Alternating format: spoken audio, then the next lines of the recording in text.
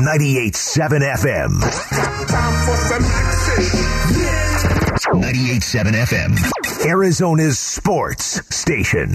Are you sitting comfortably? Yeah. Then I'll begin. Okay. Here we go. Arizona sports goes local. That is awesome. We're giving the mic to local hosts right here in Phoenix. Whoa, snap. Because what's a Saturday without sports? Nothing matters but the weekend.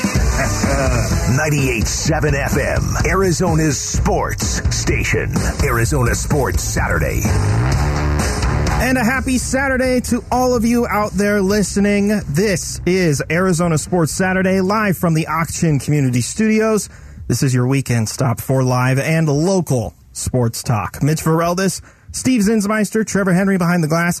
Steve, this is a monumental Saturday. Do you know why? Because we are essentially a Cardinals pregame show. Basically. I was going to say, however, college football started today. Oh, yeah. It is back. Football is back, Steve. Well, I mean, the NFL football was already back. But preseason I doesn't really do count. not count preseason. When the regular season starts, I'm full go. That's why today is huge for college football fans. Yeah, well, and today, obviously, you get a Cardinals game, like I mentioned, so we're going to take you up to 12:30 when Cardinals pregame starts today, the third and final preseason game of this season. I think it's interesting, and I've been wondering this all along, and we're starting to see more and more of the third preseason games happening, and I'm starting to get a clearer picture, but because the season used to have 4 preseason games, right. The third one used to be when everyone played. You'd get half a game or a quarter. It used to be the exciting one. Yeah, you'd get to see Kyler Murray. You'd get to see DeAndre Hopkins. You'd get to see all the starters. J.J. Watt would play, all that stuff, right? And then the 4th preseason game was the one where everybody sat out. Nobody played because you didn't want to get injured right before the start of the season.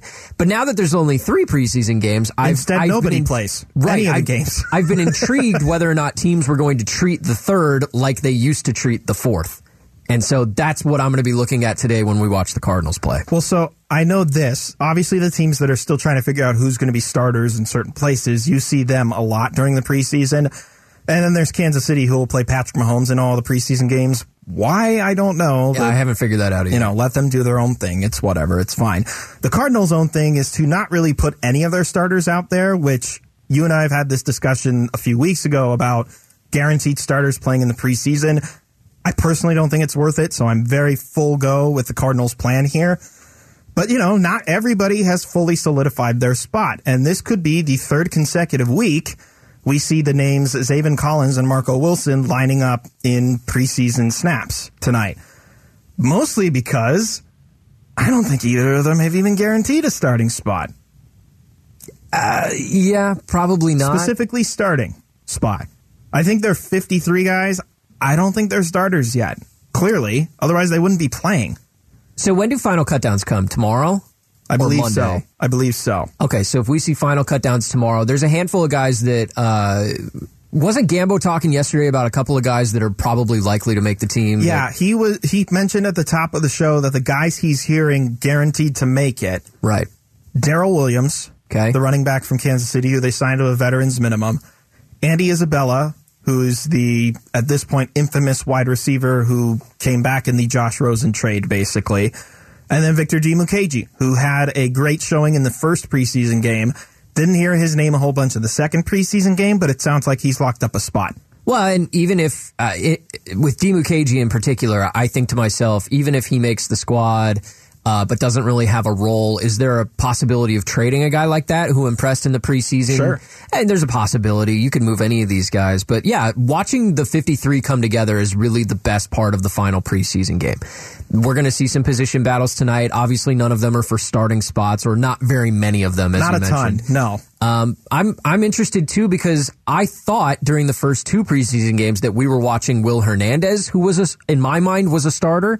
I think we all kind of thought he was a solidified starter at right guard. Yeah. And then they go out and make this trade for Cody Ford. So it appears, at least to me, that Cody Ford is going to be the starter at right guard. And now we're starting to realize Will Hernandez, why he was playing so much. See, I think now you mention that, and I feel like it's become a battle. But at the same time... Maybe it is. I don't know. It's a comfort depth-wise. Because I remember there was a conversation like, do we even know how many offensive I believe it was on the broadcast with Passion Wolf. Typically, you keep 9 linemen, right? But who are those 9 linemen? Do they even have a guaranteed FIDE? So I think that kind of sheds a little more light onto this trade for Ford. And you have to imagine he's going to make the 53. They traded a 5th rounder for him. Yeah, essentially Oklahoma Sooners 2.0. Yeah. You've got the quarterback, offensive lineman, wide receiver from that team. I think that's pretty cool. But yeah, you're starting to really see the team take shape. And I think that's a good thing. I think all eyes are still going to be on Zaven Collins. That's a thing that's going to be continuous. That's not going to end with the preseason because we're going to watch him play in the regular season. And I'll tell you what, if we're starting to make opinions based off of his snaps tonight, heck, even his snap count tonight, and we don't notice Zaven Collins tonight, then you start to wonder who's really at fault here. I don't think we should be looking at snap counts. I'm not an expert at this, but what I try to do during a football game, if I'm keeping an eye on a particular player, and this preseason, it's been Zaven Collins for me, defensively. What you should watch for is during plays, when he's actually on the field, follow along and see how close he is to the ball on each play. If it's a run play, how close is he to being the one that made the tackle? Because he's not going to be the one to make the tackle every play. Is he reading the offensive and defensive lines well? And what I mean by that is if he is tracking a ball carrier, is he getting between the guards, between the tackles? Is he getting into those gaps? During passing plays, is he dropping back? And if he is, how close is he to the defender or the receiver, that he's trying to track? Those things are important. Okay, so I'll rephrase it then. Not the number of snaps, but the quality of the snaps that he does get. Absolutely. Because I want to see him around the ball. There was last week, he had a great hunt, if you will, getting into the backfield, that tackle for loss he had for 4 yards, and then on the very next play, he's swallowed up by an O-lineman. And you start to wonder, okay, so which Zaven Collins are we actually going to get during the regular season? And heck, even in this final preseason game, he still looks lost. Yeah. Is he getting... Here's what I really want to know. If he's this lost, but he's this talented that he was a top 16 pick, who's really at fault here? Is it the developmental staff? Is it Zaven himself? Is it the scouting for believing that this guy was way more talented than he actually is? I think a lot of people saw last year when Jordan Hicks kind of reclaimed his starting role. Because remember, they were talking about trading Jordan Hicks, and did they try to trade Jordan Hicks? And then he didn't end up getting traded.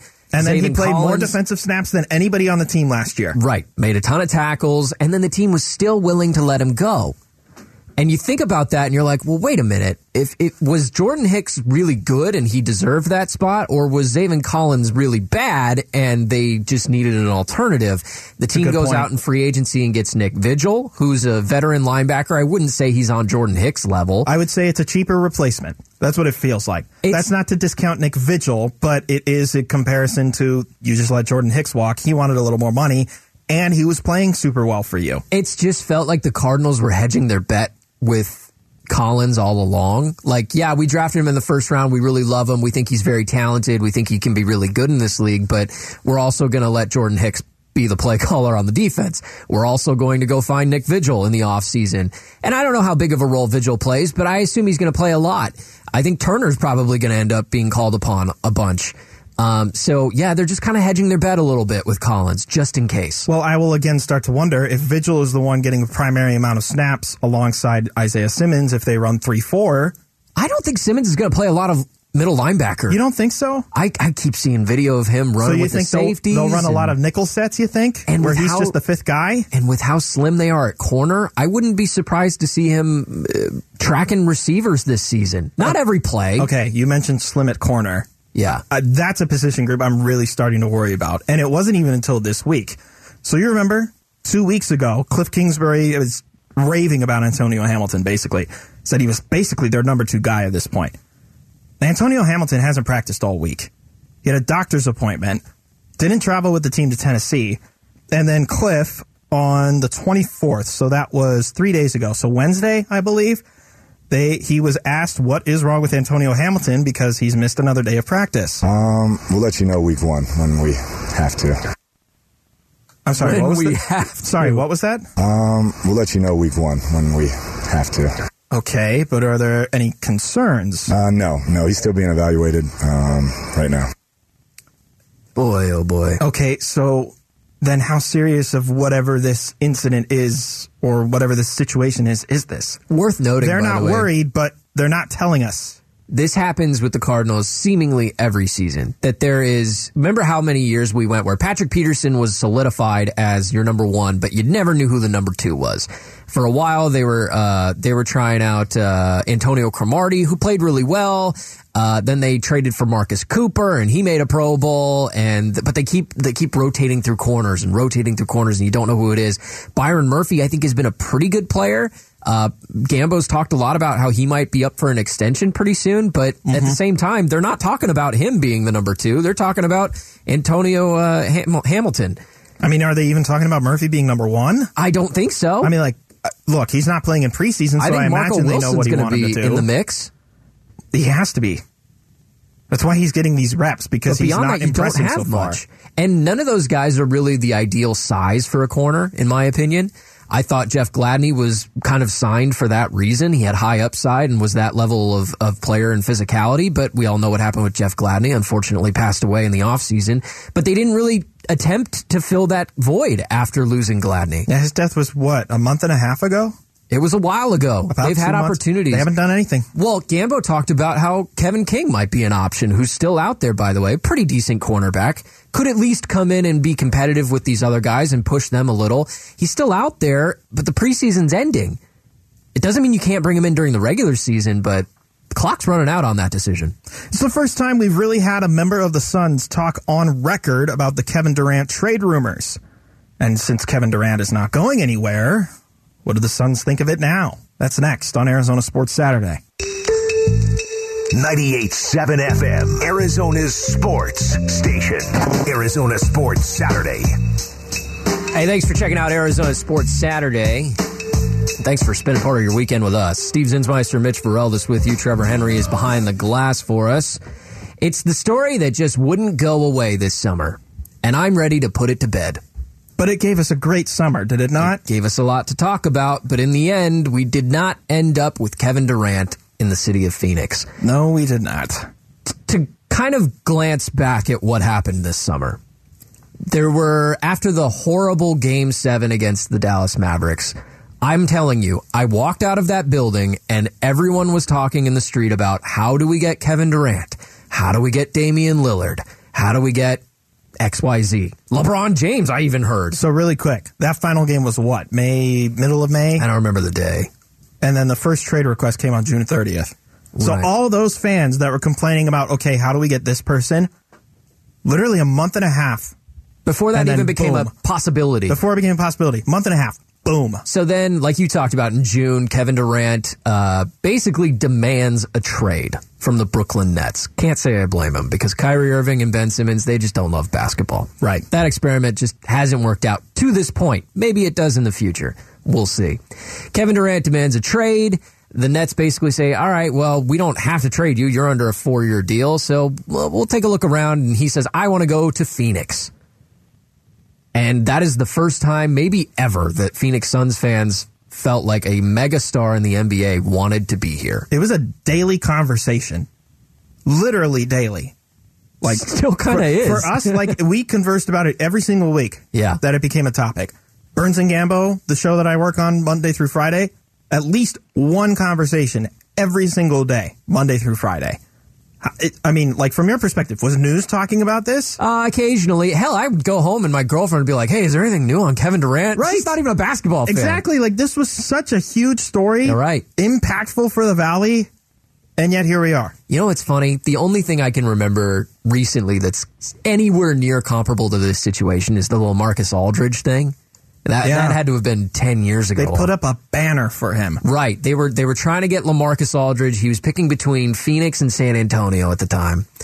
And it's not like LaMarcus Aldridge is Kevin Durant. Don't get me wrong. I'm not saying he is. No. But that was the last time that a really good player in the league, and he was at that time, he was a very good player, wanted to even consider Phoenix. Yeah. And they put up a banner for him downtown and the whole 9 yards, and they were recruiting him, and they signed Tyson Chandler just because he was friends with LaMarcus Aldridge to try to convince him to come, and then he didn't come. And now Kevin Durant has made up with the Nets, apparently, and they're going to try it again, and we're not getting Kevin Durant. It's the same thing. We're going through the same thing again. Just put it on the pile of what ifs. What if LaMarcus Aldridge? What if Kevin Garnett? Heck, I saw the other day there was a what if for Patrick Ewing when he was still on the Knicks before he went to the Sonics. And now we've got what if Kevin Durant. You always wonder. And naturally, everyone's going to be asked about this whole Kevin Durant thing. Because remember, like the Suns are bringing back pretty much the entire team that was number one in the regular season throughout the year. Pretty much. I mean, aside from falling apart against the Mavericks, which, obviously you can't just take that out of the equation, but this is one of the best teams in the NBA, and they're bringing pretty much everybody back. That deserves to be said. Yes. But now the team is coming back together. You've got your head coach being asked about Kevin Durant and the whole situation. I never talked to any of our guys about that. One, people don't understand how hard trades are to pull off. And when I first heard about the Kevin Durant stuff, I was kind of blown away by it just because, we've been so blessed here to have guys who want to come. At the same time, at the expense of what was my thinking. And I like our team. I love our guys. But I wasn't going to have conversations that didn't need to be had. I think our guys are mature enough to understand that part of our business. And so I didn't want to have conversations about stuff that didn't need to be brought up. And part of it is because I've been in the business so long. It's just hard to pull trades off, And so that was my thinking. So, like, in multiple ways, he's right. Why would you have a conversation about something when you don't even know whether or not it's actually going to happen? Whether or not it's actually going to impact, like, say, Mikal Bridges' name was tossed around a bunch in the media. Cam Johnson's name tossed around a bunch. You can't force conversations about things that are not reality, I think is the best way to phrase it. So Monty Williams' approach to this whole thing, I think, was correct, because what happens if he alternatively approaches Mikal Bridges and says, hey, you're going to see your name a lot in the media. There's a lot of work going on behind the scenes. You have to understand this is a part of the business, et cetera, et cetera. Then you're really impacting Mikal Bridges. And we know for a fact now Mikal Bridges is coming back next year. So if that conversation happens and then, oh, nope, we're not getting Kevin Durant. Sorry, it's not happening. You've really impacted one of the best players on this team for nothing. Well, and I think it's easy for a fan to look at this and say, yeah, you'd rather have Kevin Durant than all the guys that you would get rid of to get him, or the first-round picks that you would get rid of.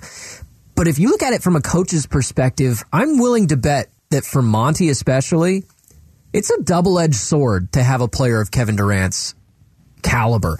Because on the one hand, on the good side, obviously in the NBA, if you have three really great all-star level players, you're pretty much set to be a contender.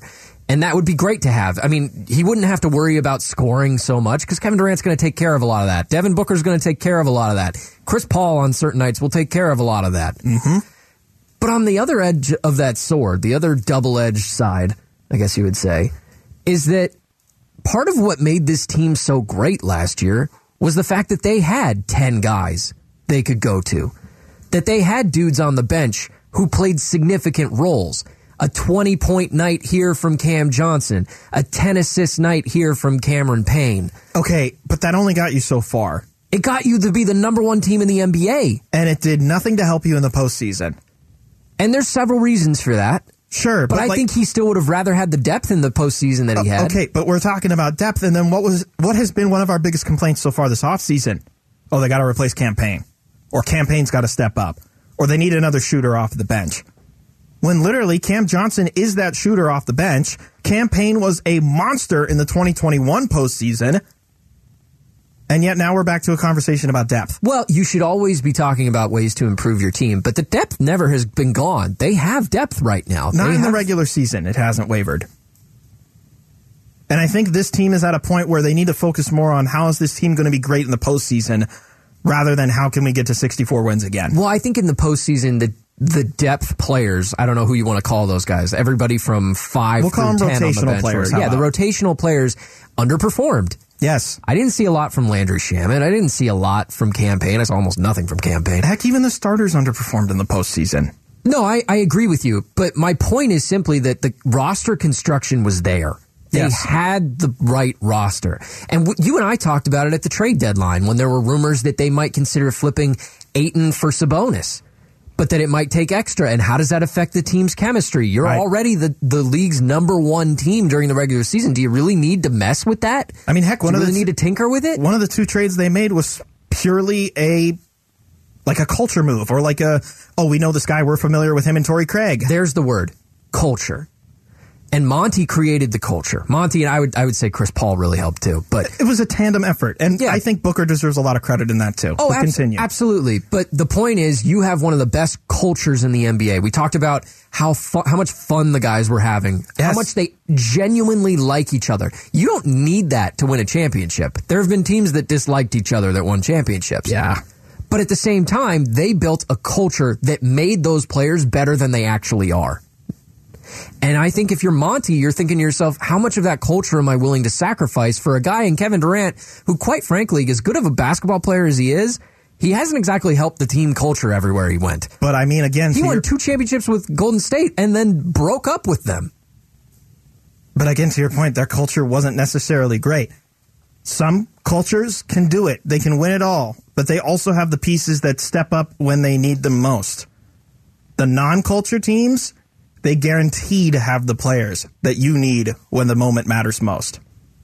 How are Arizona Diamondback fans going to feel when Paul Goldschmidt, legendary D-back, wins the Triple Crown and the MVP this season? We'll dive into that next on Arizona Sports Saturday.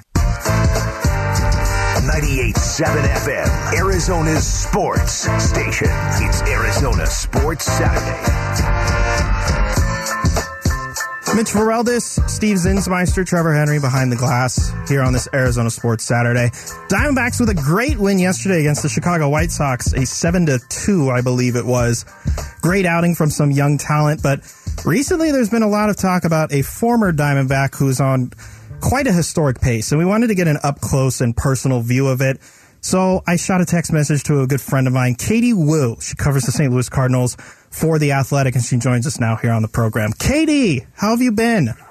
Mitch, what is up? Always fun to it feels like I'm returning to Arizona, even though I'm very far away, and then talk to sports with a fellow Sun Devil. It always feels good. Forks up, baby. Am I right? Exactly. There's no other way. All right. So I want to start with the one guy who we didn't expect to be on a historic pace this season, but he is. Paul Goldschmidt on pace to win a Triple Crown and the MVP. What has it been like watching this up close? You know, it's funny because Paul Goldschmidt is, as Diamondback fans obviously know, he's very even-keeled, never too high, never too low. You never see him really show too much emotion, whether it's positive or negative. He is, and the best word, consistent. And for him to be consistently excellent, he's really kind of catapulted this Cardinals team. I mean, you've mentioned it already. He's in contention for the National League MVP award. He could be, or is at least making it interesting to see if he's the first National League Triple Crown winner since 1937.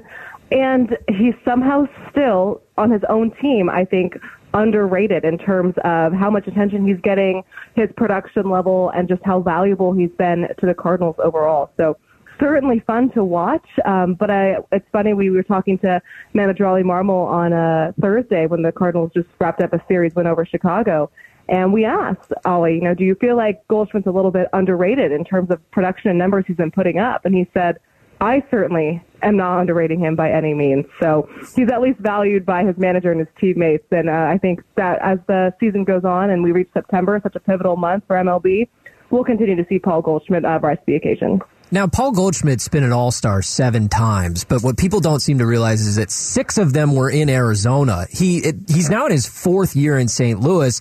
All-Star, like you mentioned, could win the Triple Crown. At least it looks like he's heading that way. He might finally win his MVP award, which he's come close a bunch of times. Do Cardinals fans feel like they're finally getting the Paul Goldschmidt that they paid for 4 years ago? I think Cardinals fans have actually felt that way all along. One thing about St. Louis is they're, consistently in playoff contention, or at least in the playoff conversation. For Goldschmidt to even continue at his age 34 season, be on pace for such a spectacular, historic season, I think Cardinals fans are even more excited. You pair that with Nolan Arenado, who's been just as good, just as consistent, and the resurgence of Albert Pujols, and I feel like Cardinals fans feel like they've hit the lottery, really, from an offensive perspective. But to answer your question, no, I think that they felt like they've gotten this Paul Goldschmidt all along, and now it's maybe, I don't know, the cherry on top of what they thought that acquisition was, and certainly did not expect to see this kind of career season at 34 years old, but they'll take it. Katie Woo, she covers the St. Louis Cardinals for The Athletic, joining us here on the Arizona Sports Line. So you mentioned the other person who's on quite a historic chase to close out this season, and it really took notice more so as of late, and even here in Arizona. Personally, I just want to know, do you think that Albert Pujols will hit 700 before the year is done? You know, it's funny because if you asked me around opening day, I would have said, it'd be a good story. But if you asked me, like, practicality-wise, I'd say no. And then about the All-Star break, when you see the swing and you see the results not exactly coming to fruition, you'd be like, okay, maybe, but probably not. And now I'm all in on the chase to 700 because the second half tear that we've seen from Albert Pujols has been, and to put it simply, it's been legendary. I mean, the Cardinals, from an outside perspective, I think it's pretty easy, or it'd be understandable to think when the Cardinals brought Albert back that it was a nostalgia-based signing. But the front office was adamant that they were going to be able to use him pretty similar to how the Dodgers used him in 2021 as the starting bat against left-handed pitching. And with the universal DH, they thought they could really increase those appearances. And they have. I'm looking at Albert's numbers against left-handed pitching overall this season. Coming into Friday's game against Atlanta, he had the second best OPS against left-handers.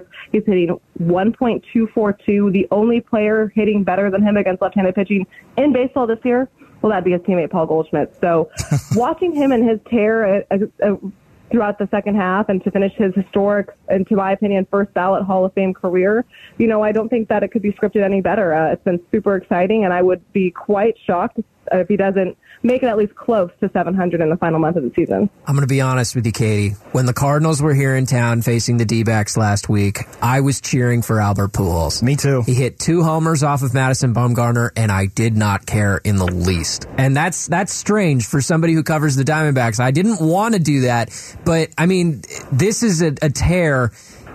I'm hoping that he gets to 700. Do you feel every time that the Cardinals go on the road that the team that you're playing against is cheering for Albert? In a way, yes. And I think that's what makes Albert, right? I mean, baseball fans, whether they're in St. Louis, Phoenix, anywhere really, maybe Cubs fans, maybe they're the only ones that are not. Yeah, they don't count. Are able to, right, but they're able to at least appreciate what they're seeing. I mean, this is a historic, generational, once-in-a-lifetime player that they're witnessing being able to end his career in such a way that doesn't often happen. Usually when you bring back a player that means so much to an organization in their final year of their career, they can fade out, go away rather inauspiciously. But Albert has been a mainstay in that lineup, and you can sense even from the press box when Albert goes and steps up into the plate, obviously you hear the stadium, you hear the ovation, the fans, but writers, they'll put their pens down, they'll close their laptops, and we'll just watch, just because you never know what you're going to see from Albert Pujols. And I think that's, whether you're a Cardinals fan or not, something that transcends game regardless of fanhood. Katie Woo, she covers the St. Louis Cardinals for The Athletic, joining us here on the Arizona Sports Line. So, correct me if I'm wrong, you traveled to Arizona this past week when the Cardinals were here, correct? I did not. Oh, you did not. That was my one weekend off, and I apparently missed a lot. Oh, shoot. But either way, I know that you cover the team close enough that you want to know enough about the opponent going in.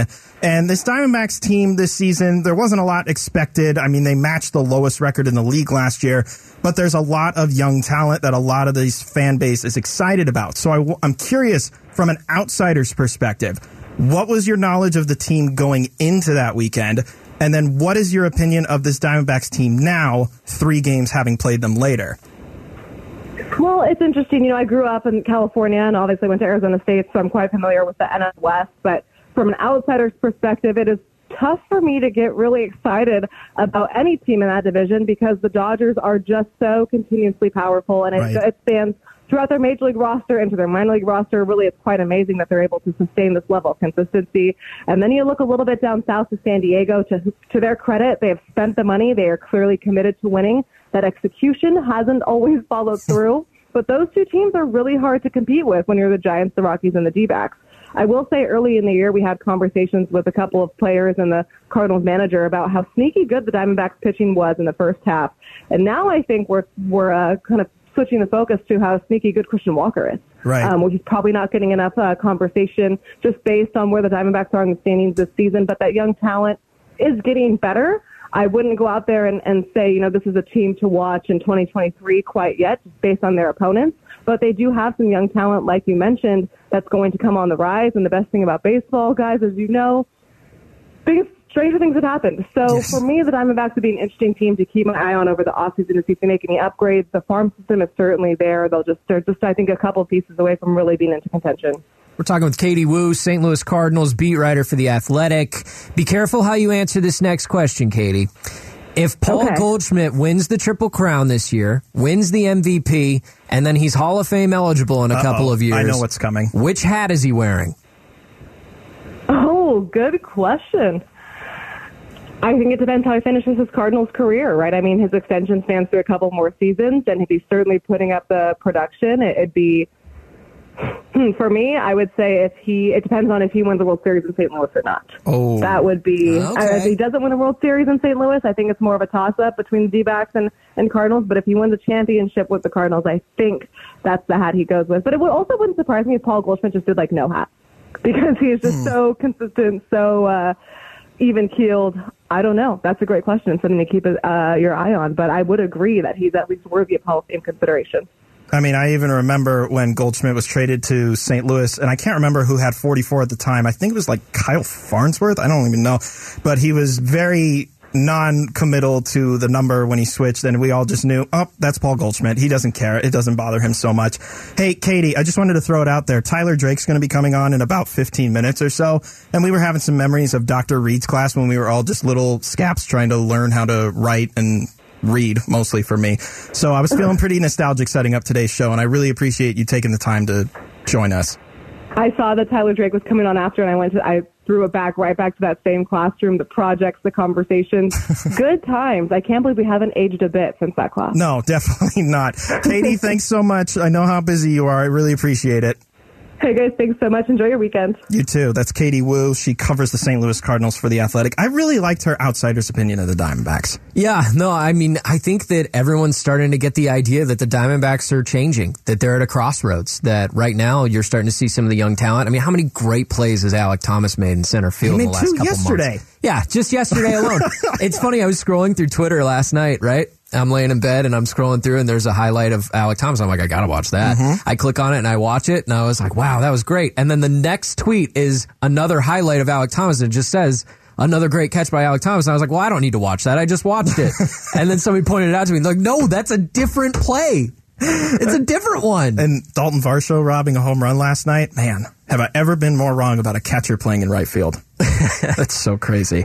Coming up next, a lot of big stories in the NFL this week. So let's take a look around the league next on Arizona Sports Saturday.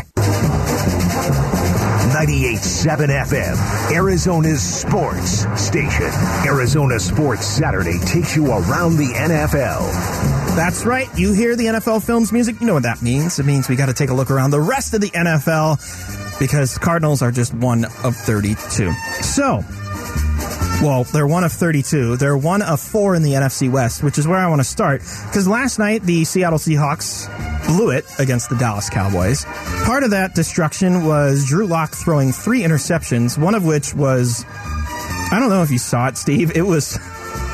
It was like he forgot what team he was throwing to. It was that bad. So you got to wonder, was it coincidence that right after the game, Pete Carroll could not have run up to the podium? He could have not gotten there faster to announce Geno Smith. Geno Smith's our quarterback. He's starting on week 1. You know what's amazing? And I'm going to see if I can find this cut real quick. But it was literally this week when Pete Carroll was asked about the starting job and like what his plan is, et cetera, and he was not ready to name a starting QB. He's ready now. Yet. Yeah. He's ready. He's ready now. He wasn't ready only a few days ago. Geno's been the guy in the lead position the whole time, and I've protected that thought with throughout. And he's done a really nice job. He's been very consistent. So we'll just see what happens. And there's 2 more weeks of practice too after this. So there's where the timeline. I had a set thought on what we would do with the timeline, but that got disrupted. And so we're going to use all the time we need. We're going to use all the time we need. Nope. And all that time was 3 interceptions in a Friday preseason game, and then and boom. Yeah. Geno's our number one. Drew Lock made that decision pretty easy for the Seahawks. Listen, I'm not super set on Geno being their quarterback either. I don't think either one of them is all that good. I'm set on it because I know the Seahawks will be bad this year. Yeah. And that's only going to help the Cardinals. Oh, believe me, I'm cool with it as an outsider, but at the same time, like, if you're in Seattle, you got to be feeling pretty bad about the situation they have going on. You traded away an all-pro quarterback, and now your competition was left to Drew Lock and Geno Smith. Yeah, I mean, their running backs continue to go through injury every single year. They've got two really good wide receivers who just don't have anybody throwing them the ball. I did a fantasy football draft. I actively avoided DK Metcalf and Tyler Lockett because I'm like, I don't trust whoever's going to be throwing the ball to them. It was funny. It was the same conversation that we were having about Broncos receivers for years in fantasy, and now it's the opposite. How the turntables, as Michael Scott used to say. Another divisional storyline, and this one probably, it was the biggest, but now it's kind of the second biggest. We're not going to touch on the other one. But Rams and Bengals had a joint practice earlier this week. It was canceled early. This was the second of the two joint practices. Canceled early because of in-practice fighting. Fighting to the level that Aaron Donald was dual wielding, I should say, Bengals helmets and whacking people with them. Why would you try to fight Aaron Donald? Has anybody seen that man? That man is like four men. I'm convinced he is the strongest man in the world until proven otherwise. Why would you instigate him? Listen, these joint practices, is that what they're called? Yes. They often get physical to the point where guys want to fight each other. I mean, this was the Super Bowl last year. Well, what this reminded a lot of people of was Myles Garrett whipping off Mason Rudolph's helmet and then whacking him in the head with it. Aaron Donald or Myles Garrett, they're the two biggest human beings I've ever seen in my life. And giving them basically a weapon, why would you want to go anywhere near that human being? So now the question is, will the Rams decide to discipline Aaron Donald for what happened? My guess is probably not, because he was considering retirement, apparently was very close to it. They just won the Super Bowl and he decided to come back. There's no way that they're going to punish him for that. So for those of you wondering, like, oh, why isn't the NFL immediately stepping in and suspending him like Myles Garrett when he was suspended 6 games? Practices are not dictated by the NFL. They're governed, well, to use a political term, I guess, they are governed by the teams.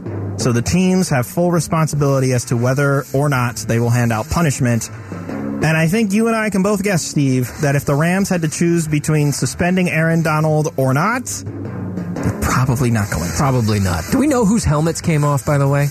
I don't know. Just look in the crowd for the two guys that aren't wearing helmets. Was it the quarterback or was it the offensive lineman? You know what I mean? Yeah. Either way, like, those are some industrial blunt weapons when used in that fashion. Like, it's dangerous. Rule number 1 of the NFL. Don't fight Aaron Donald. Don't fight him at all. Sadder news this week. Probably known for, among other things, being a great quarterback for the Kansas City Chiefs, but probably one of the most iconic sports photos in history. Len Dawson passed away earlier this week, the former Kansas City Chiefs quarterback. Smoking on the sidelines. With a Fresca and a folding chair. That's one of the things, I mean, like, you and I were baseball guys, right? It's one of the reasons that I've always respected Babe Ruth and players of his generation so much, is because they didn't need steroids, they didn't need performance enhancing, they didn't need the great nutrition. He did it on beer, pizza, and cigars. He just needed a pint and a smoke, and he was good. And he's like, oh, hey, I'm going to put my smoke down while I go hit a home run real quick. And then he comes back and picks up the cigar again. Players of that ilk, there's just an aura about them that's different than today's athlete. Today's athletes are pristine, they're faster than ever, they're bigger than ever, they're stronger than ever. But there's something about that old-timey athlete that people just respect. You respect it a lot more because, I mean, they didn't know about any of the health-related things that we know now. They were more relatable, too. Like, That's you could really, the older guys say they don't make them like they used to. Right. No, they don't. It's crazy. R.I.P. R.I.P. Dawson. Also, the Chiefs did a touching moment. They did the iconic huddle where Dawson is just facing the other 10 guys. They did that with Mahomes and the other 10 Chiefs. Cool moment. Really cool moment. Speaking of quarterbacks, Carolina, we knew this either earlier in the week or towards the end of last week. Baker Mayfield is going to be the starting QB for the Carolina Panthers. And it's convenient now that he will be because the quarterback behind him, Sam Darnold, was carted off with an ankle injury in their preseason game yesterday. Yeah, even if that hadn't happened, I was always pretty convinced that Baker Mayfield was going to be the starting quarterback in Carolina.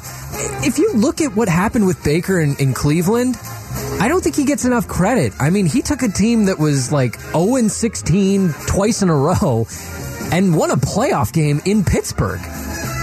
I don't think he gets the credit he does. I'm not saying he's a world beater. I'm not saying he's going to go out and win the Super Bowl. He gets a bad rap. He does, and I understand. For a dude that lived in Brown Stadium. He did some, yeah, right. He did some dumb stuff, especially in college, the whole, like, suspended for half a game thing and all that. Yeah. But I think that he's got a bad rep for, I don't know, many different reasons.